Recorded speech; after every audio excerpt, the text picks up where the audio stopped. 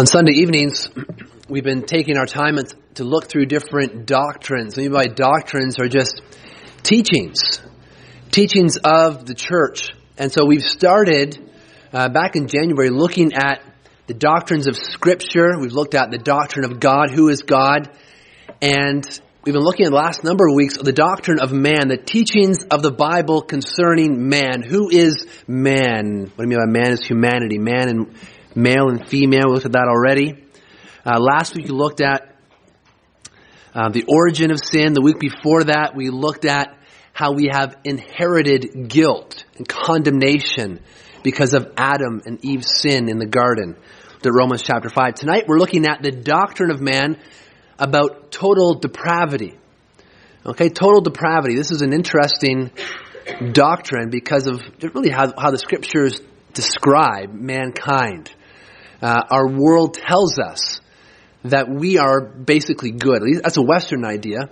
I think everyone else in the world recognizes that there is something wrong with the human heart. Most cultures around this world recognize that we have guilt and shame that must be dealt with, whether that's sacrificing to gods, whether that's sacrificing even children in some cultures around the world in order to appease the gods because they understand because of their own sin that the gods must be angry with them. But here in the West, we have this idea that man is basically good. We're just good, and bad things can happen to good people, and there's bad circumstances or influence that can make us behave badly. But deep down inside, everyone is a good person. Now, it's not what the Scripture teaches. And so what the Scripture teaches has been summarized over the past centuries in this doctrine called total depravity. What we mean by depravity, we mean by the state of wickedness or moral corruption. That we as human beings have an innate corruption within our nature, and we call this original sin. Okay? And we're going to look at the sinful nature of man here tonight. It's called depravity, it's moral corruption, and it's total. And we're going to look at what it means by total. What do they mean here by total depravity? So this sheet that you have before you is going to help you go through a number of scriptures. Okay, so point number one, we're going to actually say what total depravity is not. Okay, just get some misconceptions right off the bat dealt with. What total depravity is not. The first thing that total depravity is not, when we talk about original sin, we talk about the corruption within the nature of mankind. What we don't mean is that men are incapable of any good actions. Okay, total depravity, we are sin, that we're born in iniquity, does not mean that we are incapable of any good actions. Okay, how can I say that? Romans 2:14 and 15. You have the scriptures there to reference.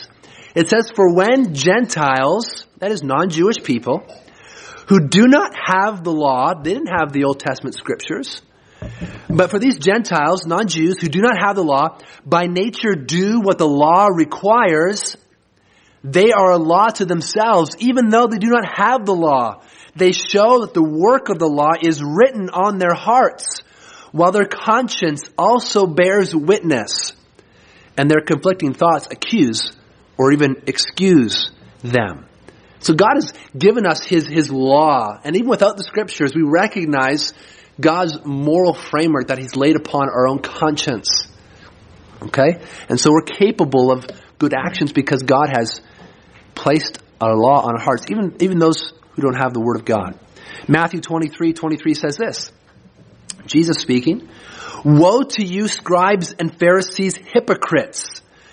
For you tithe mint and dill and cumin, and have neglected the weightier matters of the law, justice and mercy and faithfulness. These you ought to have done without neglecting the others." Okay, so what's he saying here? He's saying you're hypocrites. You've taken these small points of the law and say, I'm going to obey this, but I'm going to neglect showing mercy and justice. I'm going to neglect love. And he goes, you shouldn't have done that. You shouldn't have neglected those weightier matters of the law. Rather, you ought to have done them. You ought to have done your tithing of your dill, your mint, and your cumin, and you ought to do those other things. So we see that in part, they were doing some good things in what they were tithing. But It wasn't all good.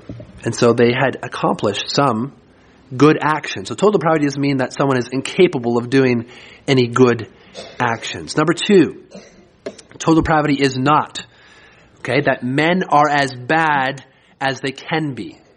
When we totally depraved, when the Bible talks about original sin, when the Bible talks about how we are sinners by nature, all of us are sinners. It does not mean that we are as bad as we can be. It's not what the total means in depravity. Romans 1:32 says this, though they know God's righteous decree that those who practice such things deserve to die, they not only do them, but give approval to those who practice them. This verse talks about how we know, because of God's common grace to each and every one of us, we recognize God's righteous decree that if we break God's law, we will suffer judgment and punishment. And so often that keeps us from being as bad as we could be, because we recognize God's judgment. We read in Romans 2:14 and 15 how we have a conscience that God has given us. And so we're not as bad as we could be because our conscience prevents us from indulging on some of these fancies that we might think might be a good idea. So God gives us a law in our own hearts to restrain evil in us. Not only that, but civil government restrains evil. Look at Romans 13:3 and 4. For rulers are not a terror to good conduct, but to bad. Would you have no fear of the one who is in authority? Then do what is good, and you will receive his approval. For he is God's servant for your good. But if you do wrong, be afraid, for he does not bear the sword in vain. For he is the servant of God, an avenger who carries out God's wrath on the wrongdoer. It's talking about civil government. And so civil government is a restraining force in our world, in our society, to restrain sin. So we're not as bad as we could be. God has put certain restraints in this world to keep us as sinners from getting as bad as we could be. So that's not what total depravity means. Number 3, it also doesn't mean that men are all equally corrupt. When we say everyone's a sinner, we recognize that there's different levels of sin. 2 Timothy 3:13 says this, while evil people and impostors go on from bad to worse, deceiving and being deceived. That is, there's bad and then there's worse, and then there's even worse than that. So there's different kinds of sin. And so total depravity does not mean that everyone is equally corrupt in their sinful nature. Sometimes we've been taught a false notion or heard a false notion in church that sin is sin. Whether you're a serial killer or whether you stole a pen from the office at work, you're a sinner and you're going to fall under God's condemnation for that sin. We recognize there's some truth to that. Both are sins, but both are not the same kinds of sin. Both are not equal in terms of their corruption. No, both not equal in terms of the justice and the wrath of God that's going to be upon someone because of their sin. There's degrees of sin and there's degrees of corruption. Total depravity is not saying that everyone is on the same state of corruption. The fourth thing that total depravity is not, doesn't mean that men have lost rational capabilities. We talk about total depravity. We're talking about a corruption that pervades our whole being, even our intellect. Our ability to reason and make decisions and to think is affected by sinfulness. It doesn't mean, though, because of our sinfulness, that we're not capable of rational thought. Romans 1:18 says this, for the wrath of God is revealed from heaven against all ungodliness and unrighteousness of men who by their unrighteousness suppress the truth. In our sinfulness, we suppress the truth of God. And the passage continues because we do not want to honor God or give thanks to him as God. And so we suppress the truth of God. And so we do things that are irrational in God's universe. But to be totally depraved doesn't mean that you're incapable of rational thought. For instance, we live in God's world. There are certain things about God's world that we cannot suppress. Someone can deny the law of gravity, but they cannot escape from it. They must use it and assume it as they walk. They're not just going to roll out of bed and assume they're going to float up. They're going to put their feet down or else they're going to fall. So even if they say law of gravity doesn't exist, they're actually going to deny it in their actions. They're going to show that it does exist. Just like people who say, I don't believe in God or his moral law. They cannot escape God's law. They still must operate in God's world. They must borrow from the Christian worldview, from Christian truth, if they're going to do anything, for instance, like logic or morality, or rely on science, the uniformity of nature. All these things require God. Okay, even down to love and beauty and joy and rational discourse. The fact that you're hearing me right now is evidence of God. And so we cannot suppress the truth of God so much that we become completely irrational. That's what total depravity is about. Okay, so having said that, now you're probably wondering, what is total depravity then? Okay, so what total depravity is. First thing about total depravity, it is our natural tendency is towards sin, okay? Total depravity speaks to that our natural tendency is towards sin. As human beings born in sin, our natural tendency is to commit sin. We're in bondage to sin. That's what the Bible says. Ephesians 2, 1-3 says this. And you were dead in the trespasses and sins in which you once walked. He's writing this to believers. He says this is who you were. You were following the course of this world. You were following the prince of the power of the air, the spirit that is now at work in the sons of disobedience, among whom we all once lived in the passions of our flesh, carrying out the desires of the body and the mind, and were by nature children of wrath like the rest of mankind. We were in bondage to sin as an unbeliever. We still have that corrupt nature within us, waiting for the glorification that awaits when Christ returns. By our nature, we're in bondage to sin. John 8, 31-34. Jesus said to the Jews who had believed him, if you abide in my word, and you are truly my disciples, and you will know the truth, and the truth will set you free. They answered him, we are the offspring of Abraham, and have never been enslaved to anyone. How is it that you say we will become free? We're not enslaved. Verse 34, Jesus answered them, truly, truly, I say to you, everyone who practices sin is a slave to sin. Okay? So say, we've never been enslaved. We've always been free. We're sons of Abraham. Jesus said, no, you are in bondage to sin. But if you come to me and believe in me and believe the truth, then you'll be free. Free from sin and its bondage, because our natural tendency is bent towards sin. Jeremiah 13:23 says this, can the Ethiopian change his skin or the leopard his spots? No. Our natural tendency is towards sin. Romans 3:10-18 says this about the sinful man. None is righteous, no, not one. No one understands. No one seeks for God. All have turned aside. Together they've become worthless. No one does good, not even one. Their throat is an open grave. They use their tongues to deceive. The venom of asps is under their lips. Their mouth is full of curses and bitterness. Their feet are swift to shed blood. In their paths are ruin and misery, and the way of peace they have not known. There's no fear of God before their eyes. Okay, that's total. None is righteous. No, not even one. That's what the Bible says about the human race. Apart from the grace of God. This is who we are in our nature. This is who we are when you take off the makeup and the nice clothes that we put on. This is what it looks like when you have our hearts exposed. Sinfulness, not seeking God, not righteous. That's how the Bible describes us. This natural bent towards sin, away from God, away from recognizing his lordship, away from recognizing his greatness, not wanting to give thanks to him, not wanting to honor him, not wanting to love him. That's what we mean by total depravity. Tendency towards sin. Number 2. Total depravity, the total part of it, means that sin pervades all our being.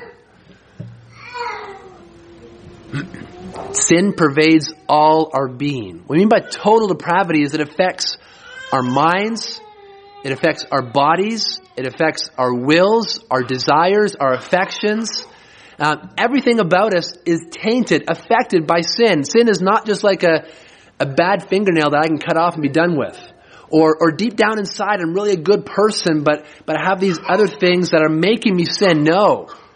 Total depravity, what the Bible says about sinfulness is it reaches down to the very depths of our core. Through and through, we are sinners. Ephesians 4:17-19 says this. Now this I say and testify in the Lord, that you must no longer walk as the Gentiles do in the futility of their minds. Okay, sin has corrupted their minds. They are darkened in their understanding, alienated from the life of God because of the ignorance that is in them, due to their hardness of heart. Okay, their minds, their hearts have been affected. Verse 19, they have become callous and have given themselves up to sensuality, greedy to practice every kind of impurity. So now, not only has sin affected their minds and their hearts, but now their hands and their bodies have been given over to sin and to sensuality. Completely taken over by sin. Romans 8:5-7 says this. For those who live according to the flesh set their minds on the things of the flesh. But those who live according to the Spirit set their minds on the things of the Spirit. For to set the mind on the flesh is death, but to set the mind on the Spirit is life and peace. For the mind that is set on the flesh is hostile to God, for it does not submit to God's law. Indeed, it cannot. Okay, so there's something wrong with the mind here. Being set on the flesh, on what is physical, on what is corrupted, rather than on the Spirit. Sin affects the mind. Titus 1:15, it says this, to the pure all things are pure, but to the defiled and unbelieving nothing is pure, but both their minds and their consciences are defiled. So even by total depravity, your whole being is defiled by sin.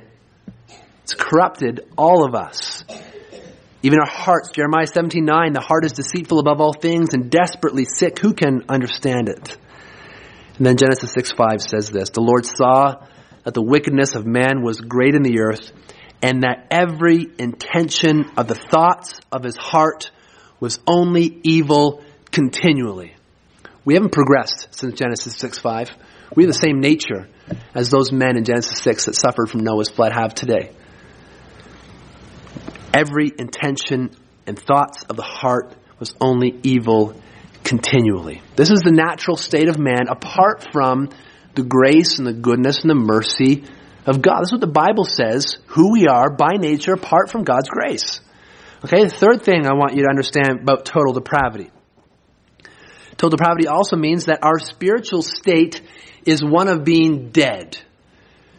To be totally depraved means that you are spiritually dead. Not just injured, not just you got a mortal wound, not just it doesn't look good, it's bleak. No, you're spiritually dead. That's what the scriptures define it. We already read Ephesians 2:1-3. Let me read it to you again. It says this, you were dead in the trespasses and sins in which you once walked, following the course of this world, following the prince of the power of the air, the spirit that is now at work in the sons of disobedience, among whom we all once lived in the passions of our flesh, carrying out the desires of the body and the mind, and were by nature children of wrath like the rest of mankind. This is not just a select few, not just a few in the church. You guys were exceptionally bad. You know, you guys who were out and were into the hard drugs, and you've killed some people, you served jail time. That's who I'm talking about here. No, all of us were dead in our trespasses and sins. All of us were following Satan. All of us were by nature children of wrath like the rest of mankind. We were dead. Romans 8:10 says this, but if Christ is in you, although the body is dead because of sin, the spirit is life because of righteousness. So total depravity means that we are spiritually dead, unresponsive to spiritual things because we're dead spiritually. We can still walk, we can still talk, we can still go on sinning, we can still go on living. You know, we look alive. You know, you poke me, your blood will come out, but spiritually dead. That's what we mean by total depravity. Now the fourth thing we're going to look at. This is actually the last thing we're going to look at. Okay? Before we handle some questions. The fourth thing about total depravity, and this one is probably the most controversial. All right, save it for last.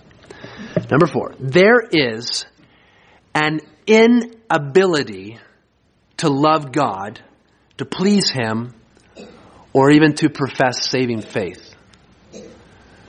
Total depravity means that we are so corrupt, so spiritually dead, so affected by sin that we have an inability to love God, to please Him, or to profess saving faith. Now that total depravity sounds kind of total. All right, and I want to show you the scriptures that teaches this truth, because many would reject this because, well, it doesn't put us as mankind in a very good spot, having an inability to love God, to please Him, or even to profess faith.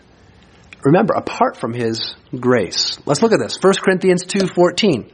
Where do we get this from? It says, the natural person. Now, 1 Corinthians 2 talks about the natural person. It's talking about the person without the Spirit. Okay? Us in our natural state. We're not born into this world born again spiritually. Okay? But we're natural. The natural person, it says, does not accept the things of the Spirit of God. Why? For they are folly to him. They're foolishness to him. And he is not able to understand them because they're spiritually discerned. The natural person has an inability to understand the things of God. Okay? So it says, unable to understand because they're spiritually discerned. Now this chapter talks about how the Spirit has revealed these things to the apostles. Now the apostles are now telling this to the church, and if you don't have the Spirit of God, you're not able to understand the truth that they are conveying and to receive it and to believe in Christ. Okay? How does one go from a natural person to one who recognizes the beauty of Christ, who recognizes the wonders of the gospel, who recognizes their need to cry out to Christ in saving faith? According to this person, you must have spiritual discernment. The Spirit must be working in your heart. In your natural state, you can't. Not able to understand. That's what total depravity means. Now, that's the words of Paul. Listen to the words of Jesus. John 6:44. Jesus says this. Again, speaking to crowds, he says this, no one can come to me unless the Father who sent me draws him, and I'll raise him up on the last day.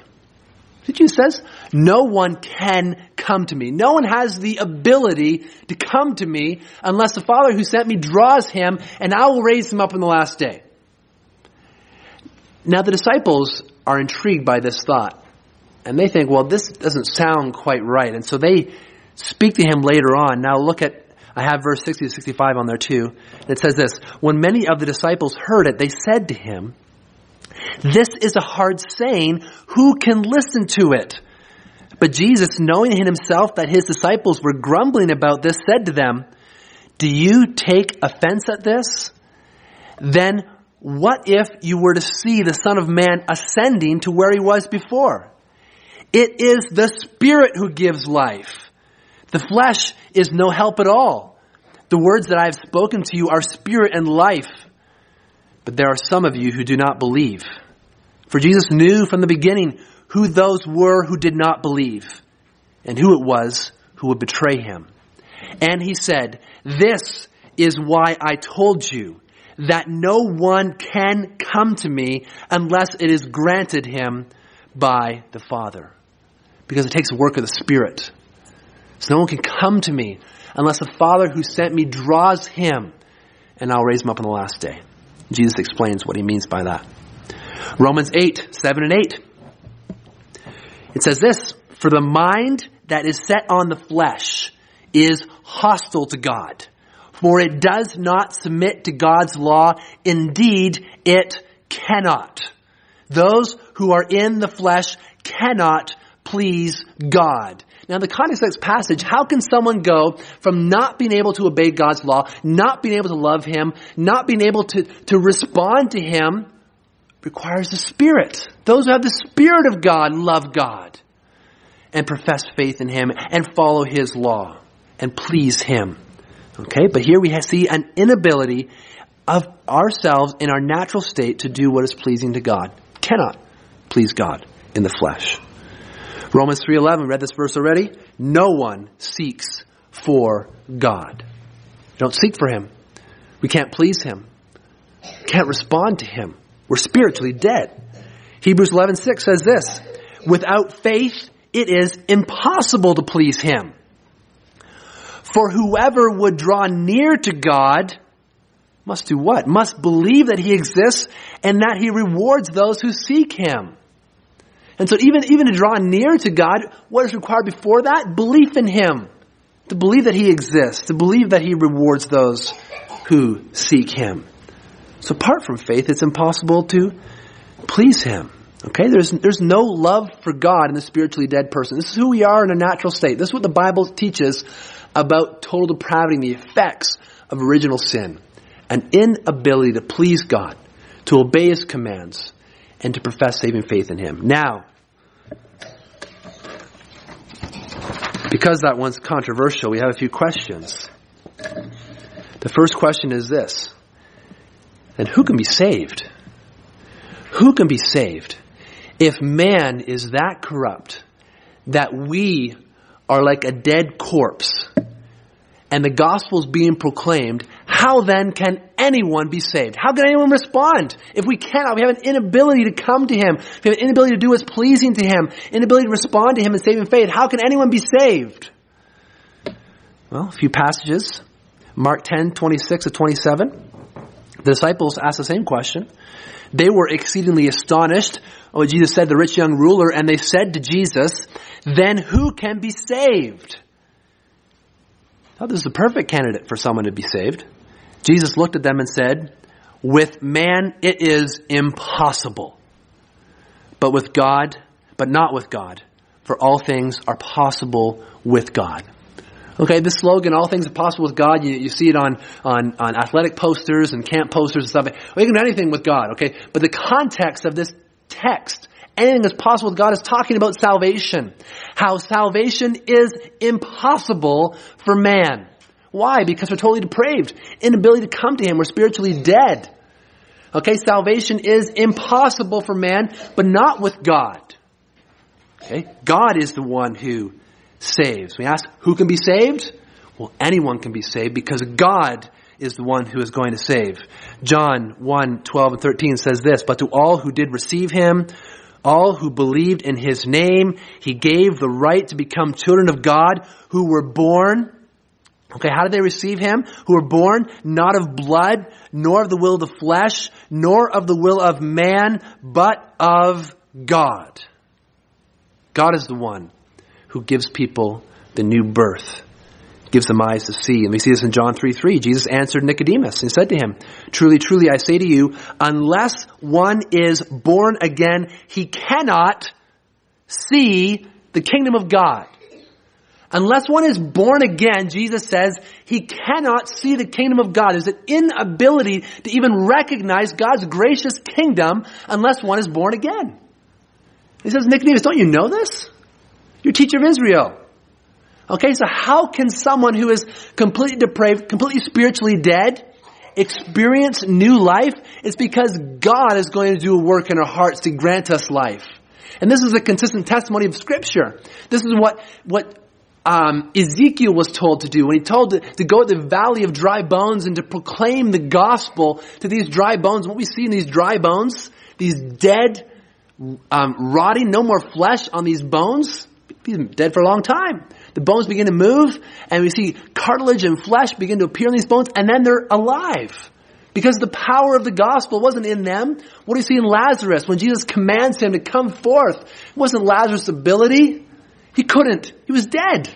Couldn't respond. But we see the power of God when he creates life from the dead. And this is what happens when someone is saved. God grants them new life. They are born again. And they are born again.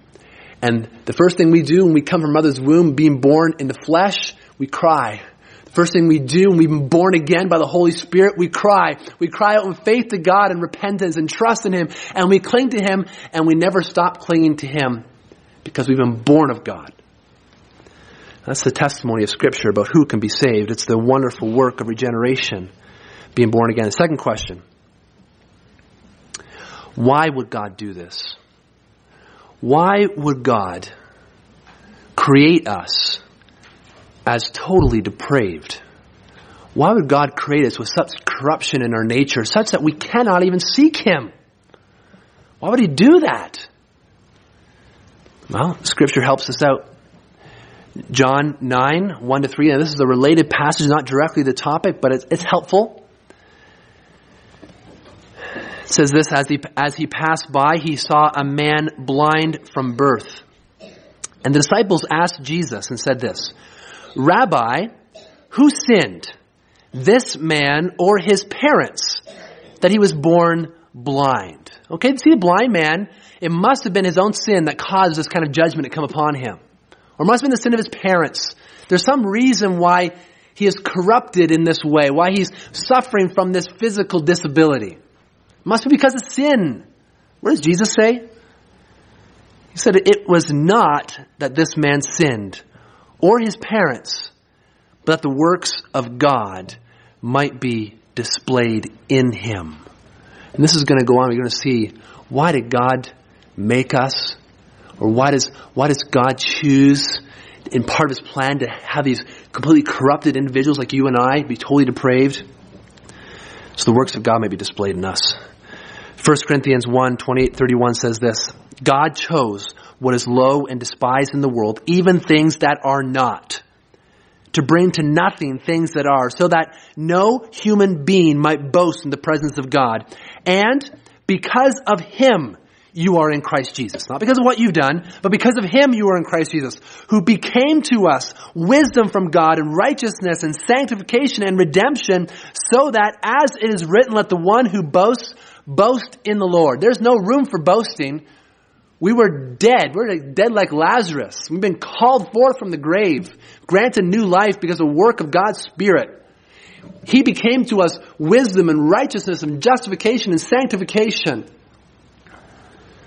This was the work of God, so that no one can boast. Our only boast is in him. Ephesians 2:8-9. For by grace, it says, unmerited favor, for by grace you have been saved through faith. And this is not your own doing. Okay, you didn't do this. It's a gift of God, not a result of works, so that no one may boast. So why did God do this? Why did he make us as sinners? Why does he let this go on? So that no one can boast. So we can marvel at his greatness. And Ephesians 1:6 says this, God did it all to the praise of his glorious grace. It maximizes the glory of God to take spiritually dead sinners, unresponsive, unable to seek him, unable to please him, and he goes in there through other faithful servants as they proclaim the gospel of Christ, and we see new hearts being changed, hearts being transformed because of the work of the Holy Spirit, and God receives all the glory. No room for boasting. We can't boast about our salvation. We can't even say God did 99% of it, but I did one little 1%, or I was that decisive factor. No, not at all. It was from God. Salvation is of the Lord from first to last. Christ is the author and the finisher of our faith, the Alpha and Omega. Our salvation is completely due him, and so he deserves all the glory, all the honor, and all the praise, and that's why God has done it this way. Let's pray.